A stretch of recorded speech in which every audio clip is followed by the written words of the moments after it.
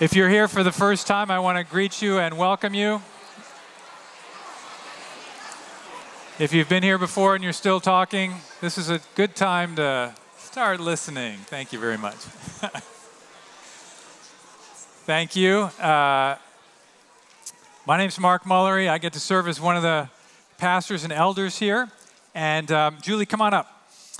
And we are going to get a chance to hear from Julie Flanagan as we get started this morning. We've been in a series in... There you go. How about that? Man, you got a fan club. That's great. We've been in a series in Genesis. We're seeking to understand what it means to be a human being, what it means to be made in God's image. Who am I? And Julie's been a longtime member of our church. Some of you may have had a chance to hear some of her story. She shared as we had a RGCU class doing a book study in the book Embodied. She shared her story there, and she has in other places as well. And I've been so appreciative of your transparency and your love for Jesus and desire to follow him. So Julie's going to just share a little bit about her own journey with the Lord. Good morning, everyone. It's a pleasure to be with you. So where do you go in order to gain an understanding of who you are? What do you do when a part of you thinks that it knows who you are? And that part tells you that it knows the only path where you will be able to express the real you, your inmost self, that this is the only path where you'll be really known, really loved. This is the only path that leads to full fulfillment. But then there's this other part of you that hesitates because it senses there's something wrong with that path, that something dangerous and even sinister lies down that path. Don't go there. But the pull is so strong, so irresistible, that it feels inevitable. Well, this is where I found myself as a young Christian. When I gave my life to Christ at the age of 17, I was already bound up in sexual fantasies about women. I was already wanting to meet a woman who I could reveal that part of my life to, hoping that she might fall in love with me and we could be together. But there was also something in my soul that knew this path led down to a dark and a dangerous place, a destructive place. And becoming a Christian was not a sudden release from my already established pattern of sexualizing the friendships I formed with women. It was instead the start of an all-out war. The war was in my soul over how I would see myself. Who would I bow to when it came to accepting answers about who I am, my identity? Would I bow to my own desires, or would I bow to Jesus? As a young believer, I was afraid to tell anyone about my struggles with same-sex attraction. I was shy and introverted, and same-sex attraction just wasn't something that my church talked about, at least not in any way that was helpful. As I continued to read God's Word, I was drawn more and more to this person of Jesus, and I learned more about Jesus as God and as my Creator. I had an innate understanding, even as a child, that God is the creator of all. God created beautiful things, huge trees, little tiny wildflowers. He created mountains. He made vast forests and beautiful streams. I reasoned accurately that if what God makes is beautiful, then God is beautiful and the source of all beauty. I found beauty to be a trustworthy basis for my understanding of God as good. And then the Bible's assertion that a good God is my creator provided the foundation from which I could understand who I am and how I am to live. At the same time that this spiritual understanding was growing, my desires for woman continued to pull at me very strongly. I failed often in my thoughts, and I often felt alone.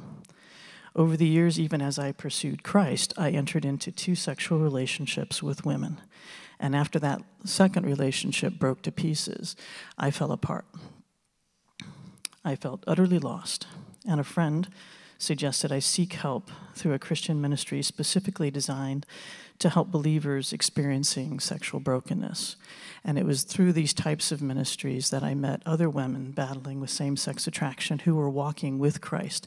And they encouraged me to have a mentor, a mature, Christ-centered Christian.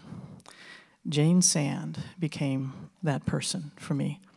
Jane had a gift of hospitality in the way that author Cornelius Plantinga writes about when he wrote, "Hospitality means to make room for others and then help them flourish in the room that you've made."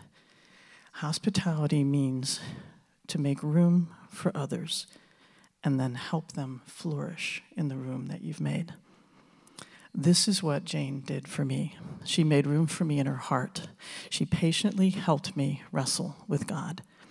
There were times when she just listened and times when she helped me work my mind and my heart back to the truth. And she gave me hugs, lots of wonderful, strong hugs that helped me understand how I could experience, both receive and give pure affection. Jane became someone I knew I could go to any time with any subject, any question, and she would listen to me and love me. I opened up to her about things I was ashamed of and things that I feared. I would often go to her when I started forming a new friendship with a woman and ask for accountability. Being honest and open many times was just the only thing that I needed in order to break that cycle of sexualizing these relationships. Jane helped me learn how to love and be loved by another woman. And I'd like to wrap up by just sharing a scripture from Psalm 31, which God has used to help me express my gratitude for him for all the good that he's brought to my life. It says, "I will rejoice and be glad in your love, for you saw my affliction, and you knew the anguish of my soul. You've not handed me over to the enemy, but have set my feet in a spacious place." Thank you all. Well done. Thank you.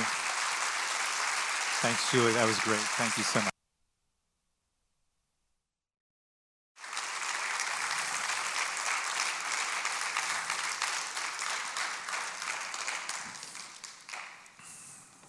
The God who revealed himself in his beauty to Julie and is conforming her to the image of his beloved Son is the God who speaks to us in his word and is calling all of us and welcoming all of us into that same covenant relationship with him. And that's what we're looking at in our series in Genesis. We're looking at our origins, seeking to understand, because we live in a fallen world, a broken world, a world gone wrong, a world ruined by sin, we're seeking to understand from the beginning, who did God design us to be? And in light of that, how are we to live, receiving redemption and restoration through Jesus?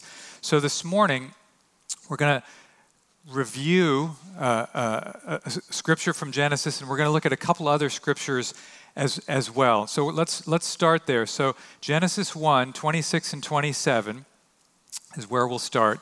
Hear God's word to us. Then God said, "Let us make man in our image, after our likeness, and let them have dominion over the fish of the sea, and over the birds of the heavens, and over the livestock, and over all the earth, and over every creeping thing that creeps on the earth."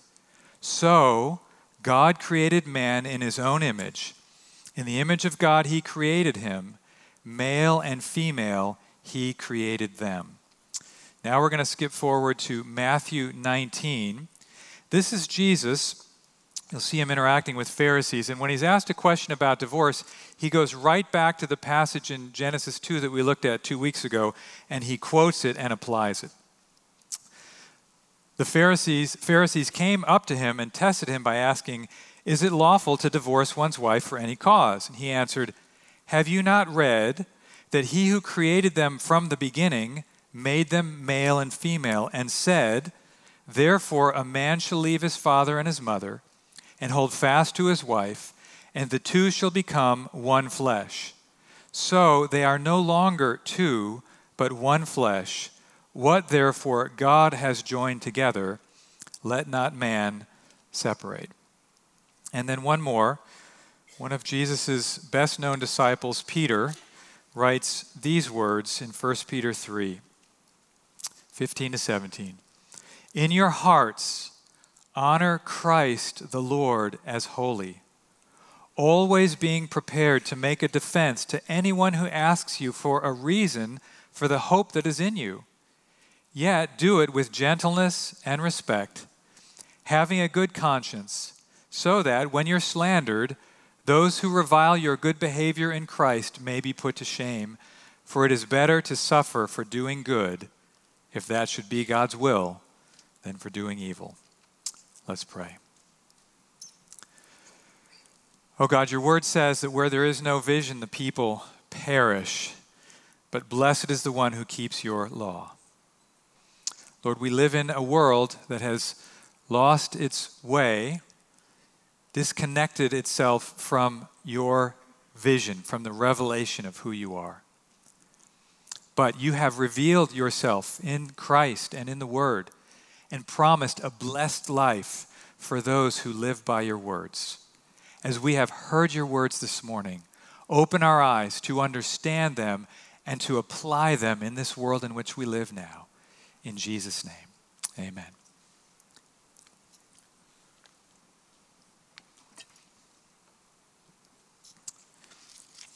We live in a time when views about gender and sexuality are undergoing rapid change. So we're going to talk about that today. I want to just give you an example. I have a dictionary in my office that's the Oxford English Dictionary.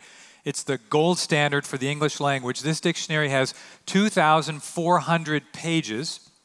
It was copyrighted in 1989. Here's a picture of one of those pages. I know it's hard to read, but I'll tell you what these words are. These are tiny little pages, so it's 9 volumes can be compacted into one volume.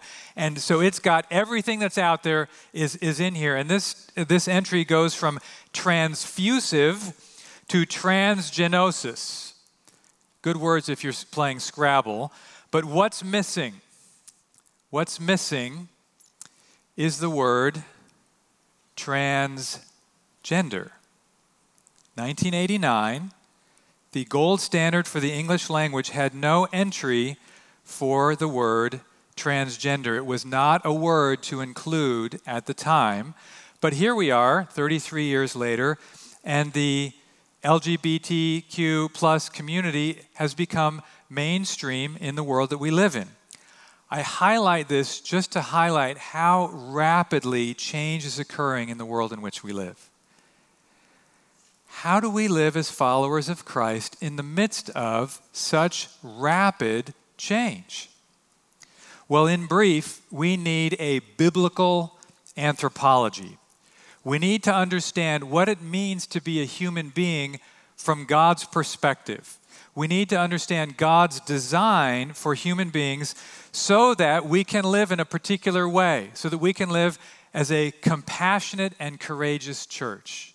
That's what this sermon and this series is all about. So we've been going through Genesis chapters 1, 2, and 3, seeking to understand our origins as human beings, what God intended, what's gone wrong, and what Jesus comes to restore. So today's message is message number 4 out of 8 in this series. And if you haven't heard the previous messages, I want to encourage you to go back. Our sermons are actually available on podcasts now, so you can go back and find them there as well as on our website.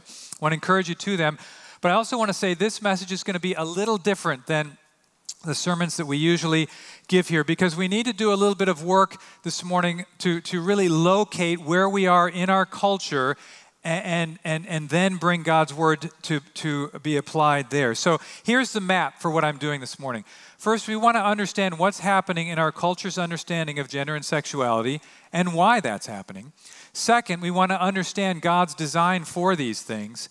And then third, we want to respond by being a church that is both courageous and compassionate. Now, there's a lot more than I wanted to cover that I'm able to do here this morning, and so I'll have some follow-up to this in the midweek musing this coming week.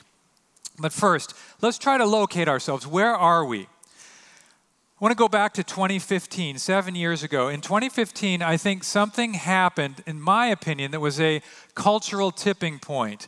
And that is this. Bruce Jenner, who was the Olympic gold medal winner of the decathlon, changed his name to Caitlyn. And at that point, transitioned to identifying as a female. That became sort of a media sensation, and it got a lot of people's attention. In that same year, in 2015, the United States Supreme Court ruled that same-sex couples have the same right to marry as opposite-sex couples. That was a big change. Since then, we've also seen the normalizing of transgender identities just becoming mainstream and part of the culture. And so, again, I just want to say the pace of change has been astonishing. Nobody predicted these changes at this rate. Ideas and behaviors that just a few decades ago, your grandparents, your parents, would have understood to be outside the bounds of common and socially acceptable behavior. Behaviors that were illegal and generally considered dishonorable have now become mainstream and ascendant in the culture. Now, this creates a bit of a divide in this room and in the culture, because if you were born after 1989, just to take that as an example, this may all seem like old news. But you may be having a hard time reconciling the religion that you were taught by your parents or that's being taught here with the world that you live in. You may find significant dissonance in that. On the other hand, if you were born after 1989, you may find these changes to be, well, you may find yourself angry or fearful. You may find yourself experiencing a sense of disgust about what's happening, or asking if it's okay to just be confused because you can't figure out what's going on. However you feel about where we are today, whatever your experience is, it's important that we try to understand the world that we live in and how we got here. We are missionaries in our world. We need to understand the world that we live in. So let's try to think a little bit about how we got where we are right now as a culture. And at this point, I want to acknowledge Carl Trueman and his book, Strange New World. At the end of the outline are a few books that I'm recommending that we found helpful on these topics. But he's been a little bit like Francis Schaeffer was in the last century, just a helpful cultural commentator in narrating and explaining what's going on. And he gives an illustration that I found very helpful.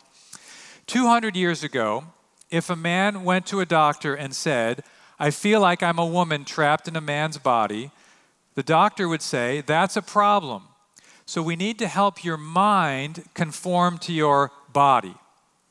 But now, if a man goes to a doctor and says he feels like a woman trapped in a man's body, the doctor is going to say that's a problem, and we need to help your body conform to your mind. That's a significant change in anthropology, in how we think about what it means to be a human being. How did this change come about? One explanation that I find compelling is this. There's been a rise of what some have called expressive individualism in our culture. The rise of what others have called the sovereign self. Slogan captured in "You do you." So the idea here is that each person should be free to discover who they truly are and to pursue whatever makes them truly happy. So this is significant. Because what this means is to live a good and fulfilling life, where do you look? You look inside yourself. That's the guide. So identity then becomes determined by this inner sense of self rather than by your nation or your family or your religion or something else that's outside of you. Again, this is a significant change in the way people think about themselves. That inner self then not only becomes the source of one's identity and the source of authority in your life, it's also been sexualized. The sexual revolution has resulted in the sexualizing of this inner sense of self, so that for many now it becomes inconceivable to have a good life without being able to gratify one's sexual desires, those desires that are functioning in that inner self. Now, there's truth in all that we're talking about here and all that we're seeing happening, but it sometimes in some places goes too far. For example, we do have an inner sense of self. Just listen to the psalmist say, "Why are you cast down, O my soul?" for an example. But that inner sense of self, as we see it unpacked for us and revealed in Scripture, is intended to look up to God, not only in on itself. So the self becomes now the end rather than a means to an end. So what's happening here is new, but it's also old. It's actually Genesis 3 being played out all over again. Genesis 3 will be the sermon next week. But I want to go back to this 2 Ways to Live booklet that I highlighted a couple weeks ago. I've been going through this in the RGCU class.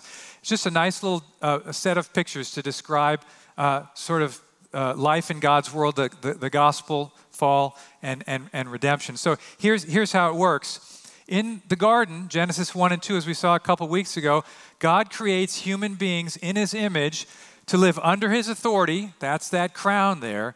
And by his word, he speaks to them and tells them how to live.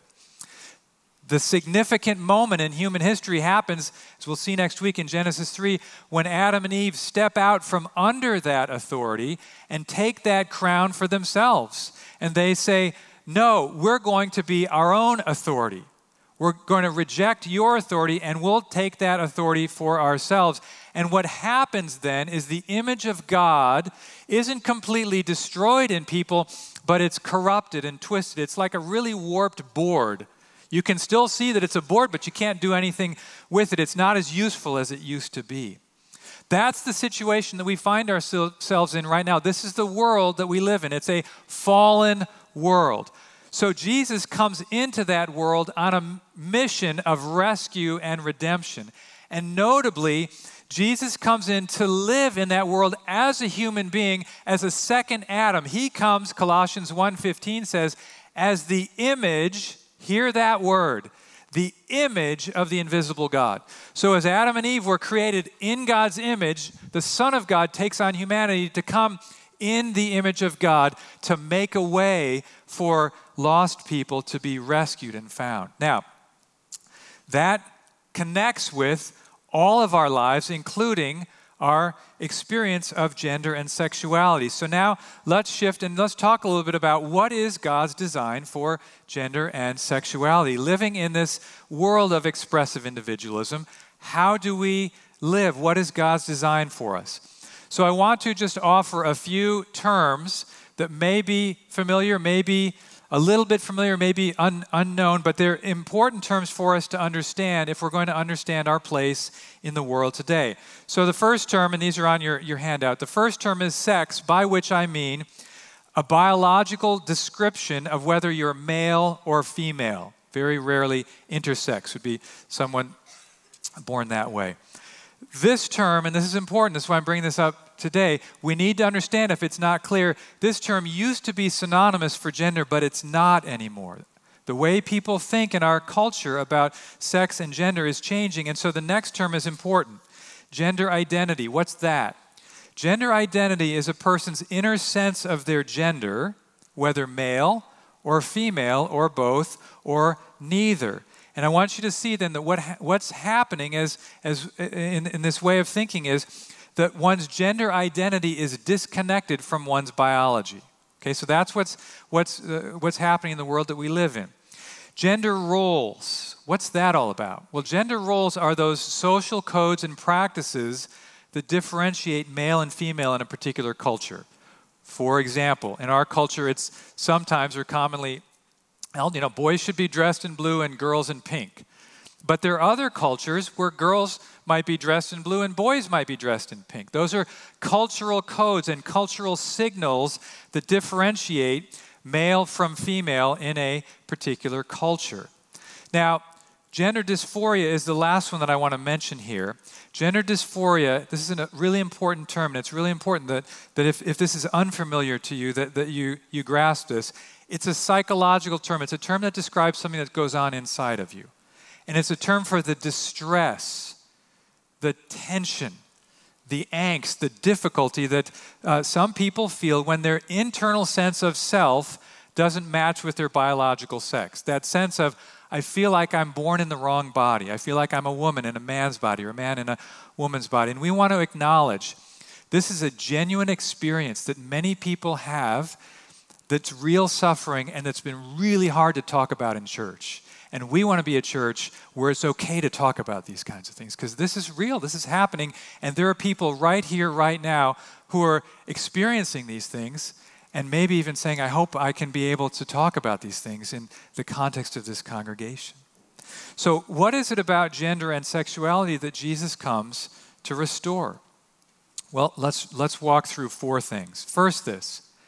Jesus comes as a human being in a human body. Don't run too quickly past that. He comes in a human body, this second Adam, and he comes and lives under God's authority. Remember how Adam and Eve, they moved out from under God's authority and they became their own authority? Jesus comes and he moves back under God's authority. He lives by God's word. Now, this is a crucial moment for each one here. Here's the question. Who can define for you what's right and wrong? Who gets to do that in your life? Because that person has ultimate authority in your life. The culture says you do this for yourself. The culture says you have the authority to define for yourself what's right and wrong. But Jesus comes and he does not say that. He says something else. In the Garden of Gethsemane, in the moment of greatest pressure in his life, he prays, my Father, not as I will, but as you will. Can you see what he's doing? He's functioning under the Father's authority. Second, we see that Jesus anchors his identity not by looking inside himself as an end in itself, but by looking up to God. John 5:19. The Son, speaking of himself, can do nothing of his own accord, but only what he sees the Father doing. He's looking to the Father to define who he is and how he's to live. And then he turns to his disciples and he says, you guys do the same thing. John 15:5, he says, I'm the vine and you're the branches.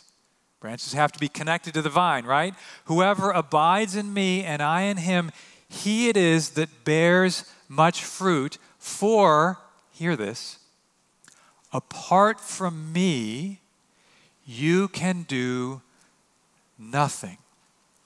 We cannot live autonomously. We cannot live and thrive and flourish separating ourselves from God's authority, from God's word, and from God's Christ, Jesus the Redeemer.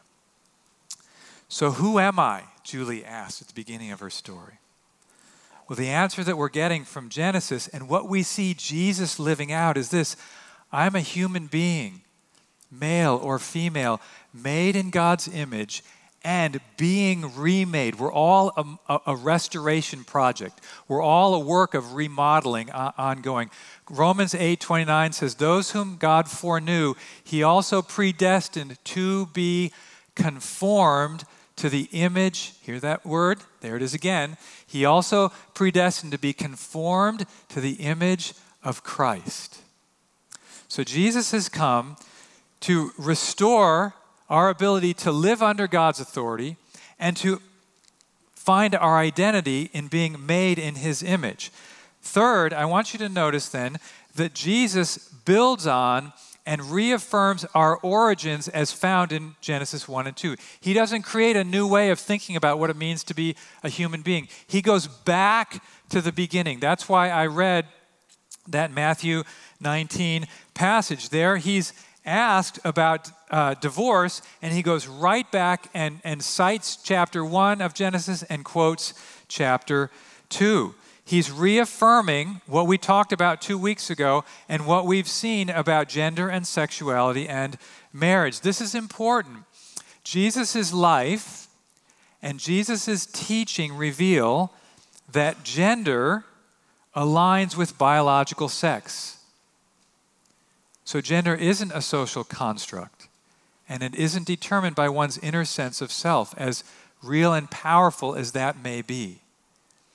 Jesus never encourages or affirms any kind of homosexual practice, any non-binary expression of gender, or any kind of marriage other than marriage between one man and one woman. Jesus builds on and reaffirms our origins as found in Genesis 1 and 2. Have you not read that he who created them from the beginning made them male and female? These are Jesus' words to us.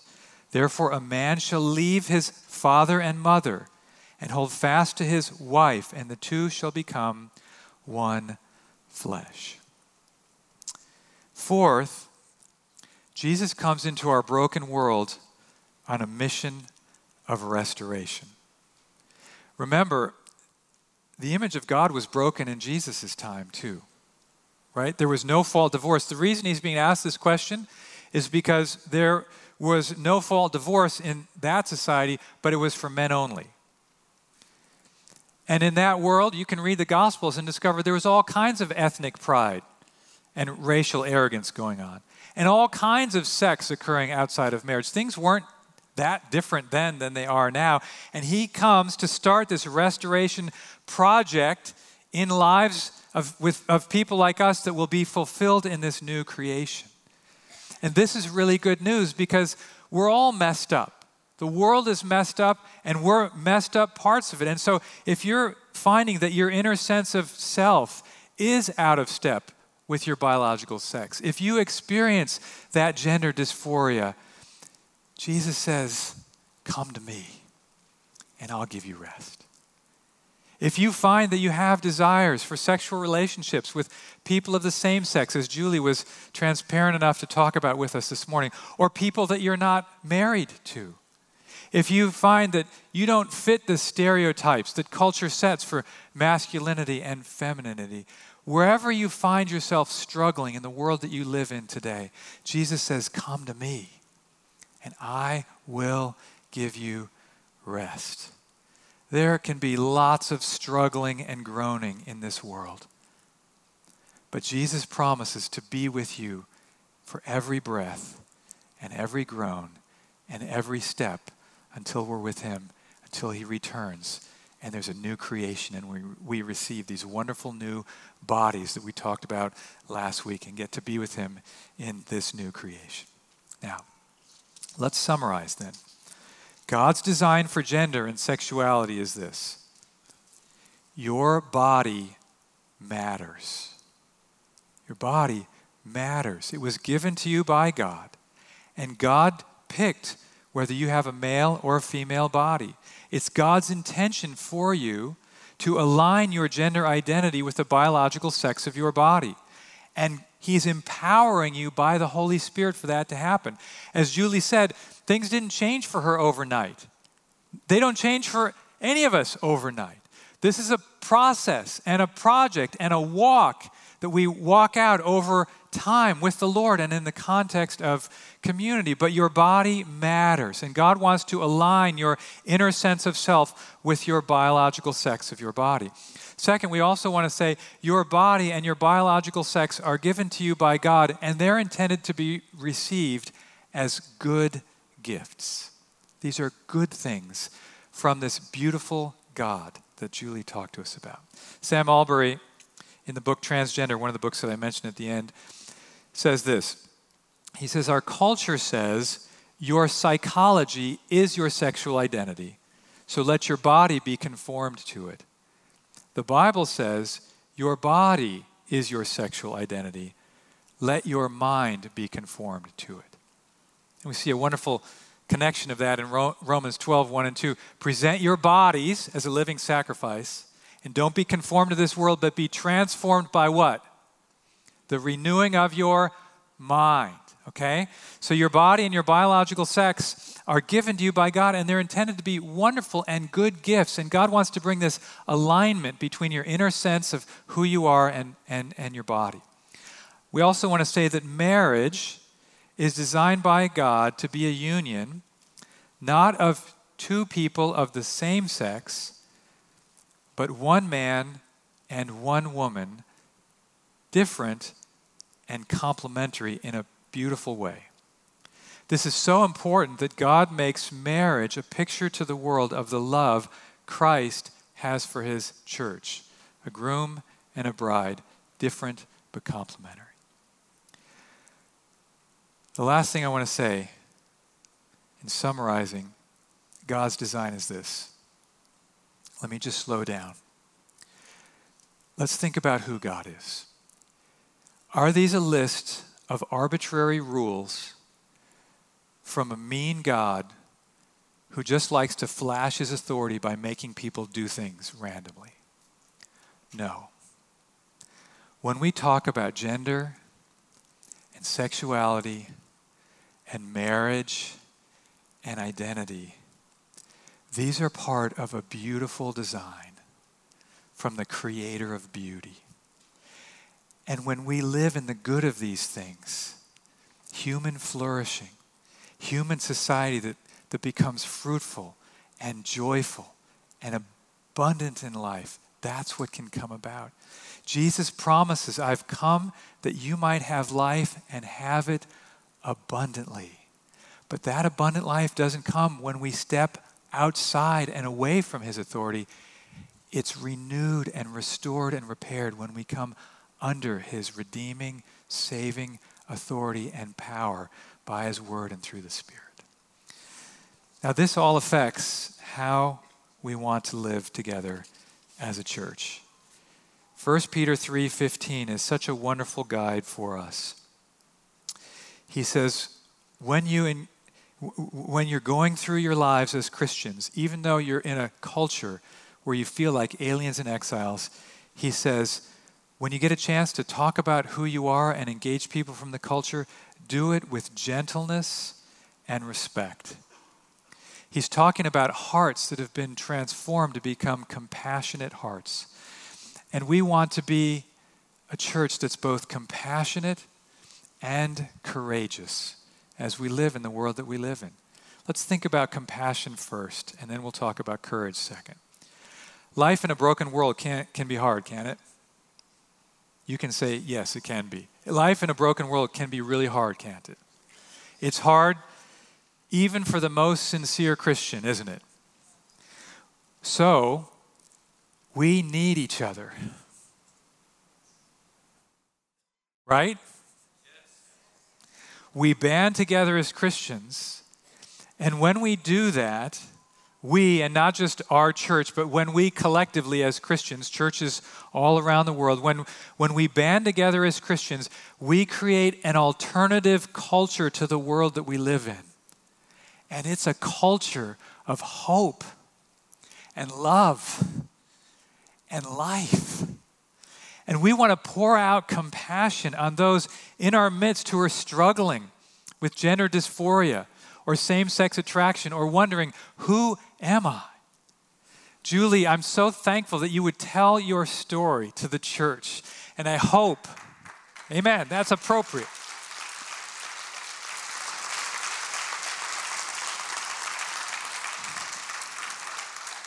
Okay, but now it's your turn. Because we want to be a church of Julies. We want to be a church of people who are willing to open up about our lives and walk in the light with one another about our struggles. That's the only way we're going to receive help and grace, is if we're willing to walk in the light and band together in that kind of fellowship. So let us be a church of Julies. I was thinking about this week. The first time I walked into a church, I was a mess, capital M. I was a liar. I was a slave to sexual sin. I was descending into alcohol and drug abuse. I was disobedient to my parents. I was probably breaking all 10 of the commandments at different points in my teenage years. But you know what? When I walked into church, that wasn't obvious from my outward appearance, because some men's sins are obvious and others trail behind them. But whatever our mess is, whether it's obvious on the outside or it takes a while for it to be disclosed, we want to be a church where it's safe to open up, because you know what? We're all a bundle of disordered desires. And we're all trying to figure out which of these desires that I have inside me are ones that I listen to and respond to, and ones that are disordered that I reject and cannot respond to. We're all trying to sort that out in our lives. And we want to be the kind of church where we can talk about these things with one another. And this compassion that we want to bring to one another, which we can bring having been redeemed by the great love of our great Savior through no merit of our own, this compassion we not only want to bring to each other, we want to bring it out into the world.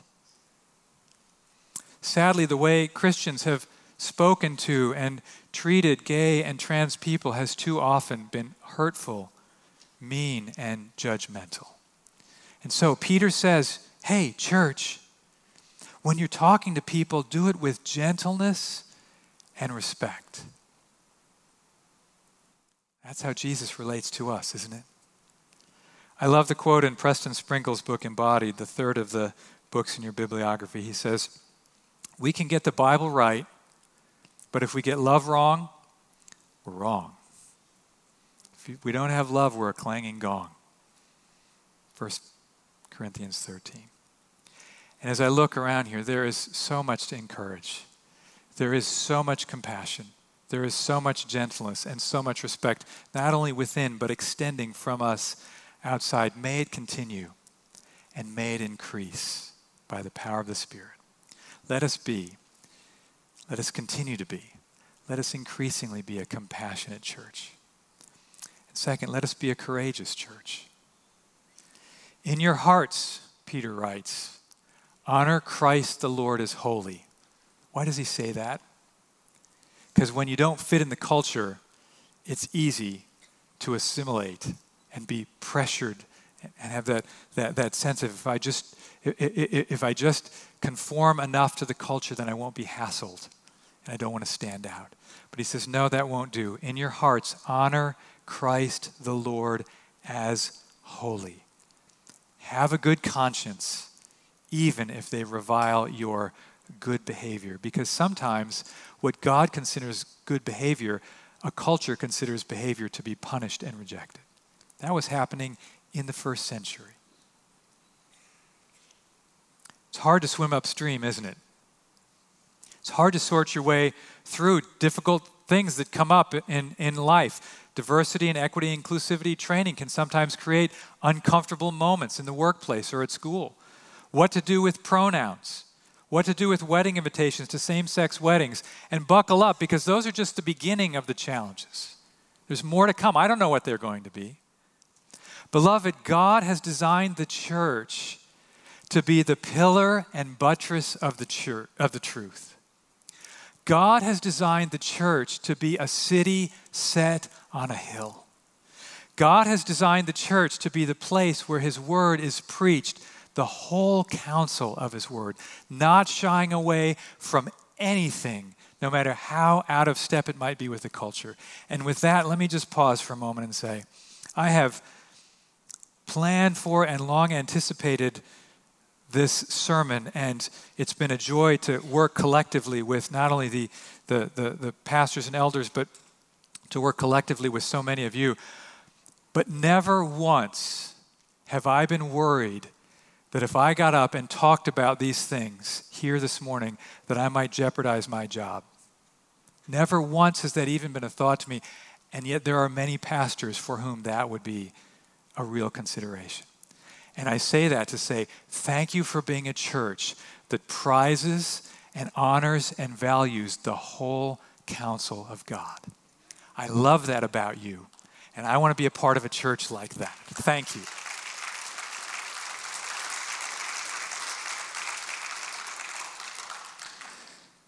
Fear not. if biblical Christianity becomes increasingly marginalized, and the reality is we are living in a time where biblical Christianity, it just seems in the culture increasingly strange or even dangerous and a threat to be removed. If that continues, and we don't know, it might continue, it might not, I don't know. But we can go back to the early church, the first and second century Christians. They knew they were exiles and aliens. They knew they didn't fit in their culture, and they were willing to suffer to follow Jesus because that's how Jesus lived, and they knew this isn't our home. We're not home yet. The best is yet to come. So let's press in to build a healthy church that can not only weather all storms, but brothers and sisters, let's band together to build a healthy church that endures for generations. Let's do it for your kids and your grandkids. Let's look up to find our identity and our strength and our hope in our saving God. And let's look out and reach out to refugees from the sexual revolution because they're going to need shelter from the storm just like we do. And if you are here this morning and you find yourself in a place of need, looking for help, Julie doesn't know I'm volunteering her to do this right now, but she would be glad to talk to you about this. Maybe you have a trusted friend who can be a Jane to you, like Jane became for Julie. I'd be glad to talk with you about anything. Any of the elders would be glad to talk with you. You may have another trusted friend in the room that would be glad to talk with you. Don't struggle and suffer alone. Okay, we're going to transition to the Lord's Supper. If you need to grab the elements, go ahead. As we do that, if you need them, they're downstairs and the table's upstairs available as well. As we do that, I want to bring us to the Heidelberg Catechism question and answer number 1, just the first part. Here's the question. Oh, Redeeming Grace Church, brothers and sisters, what is your only comfort in life and in death?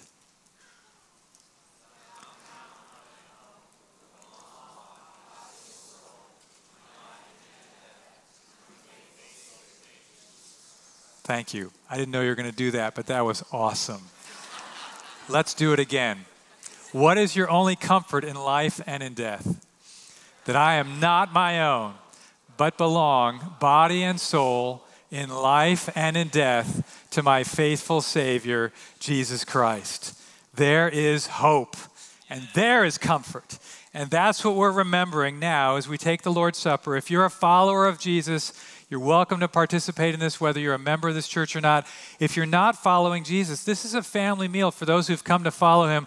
I want to encourage you not to take this little meal, but I want to encourage you to think about and pray about and consider, who are you and where are you with Jesus?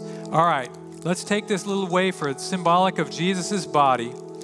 Let's remember that his body was broken so that yours could be redeemed and you could belong to him body and soul in life and in death. Take and eat.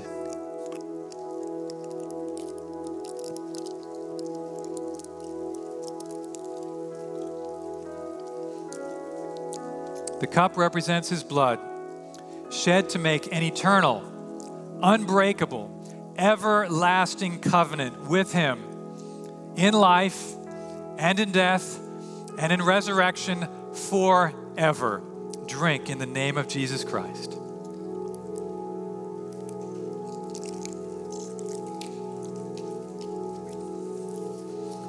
We should stand and sing. Let's do that.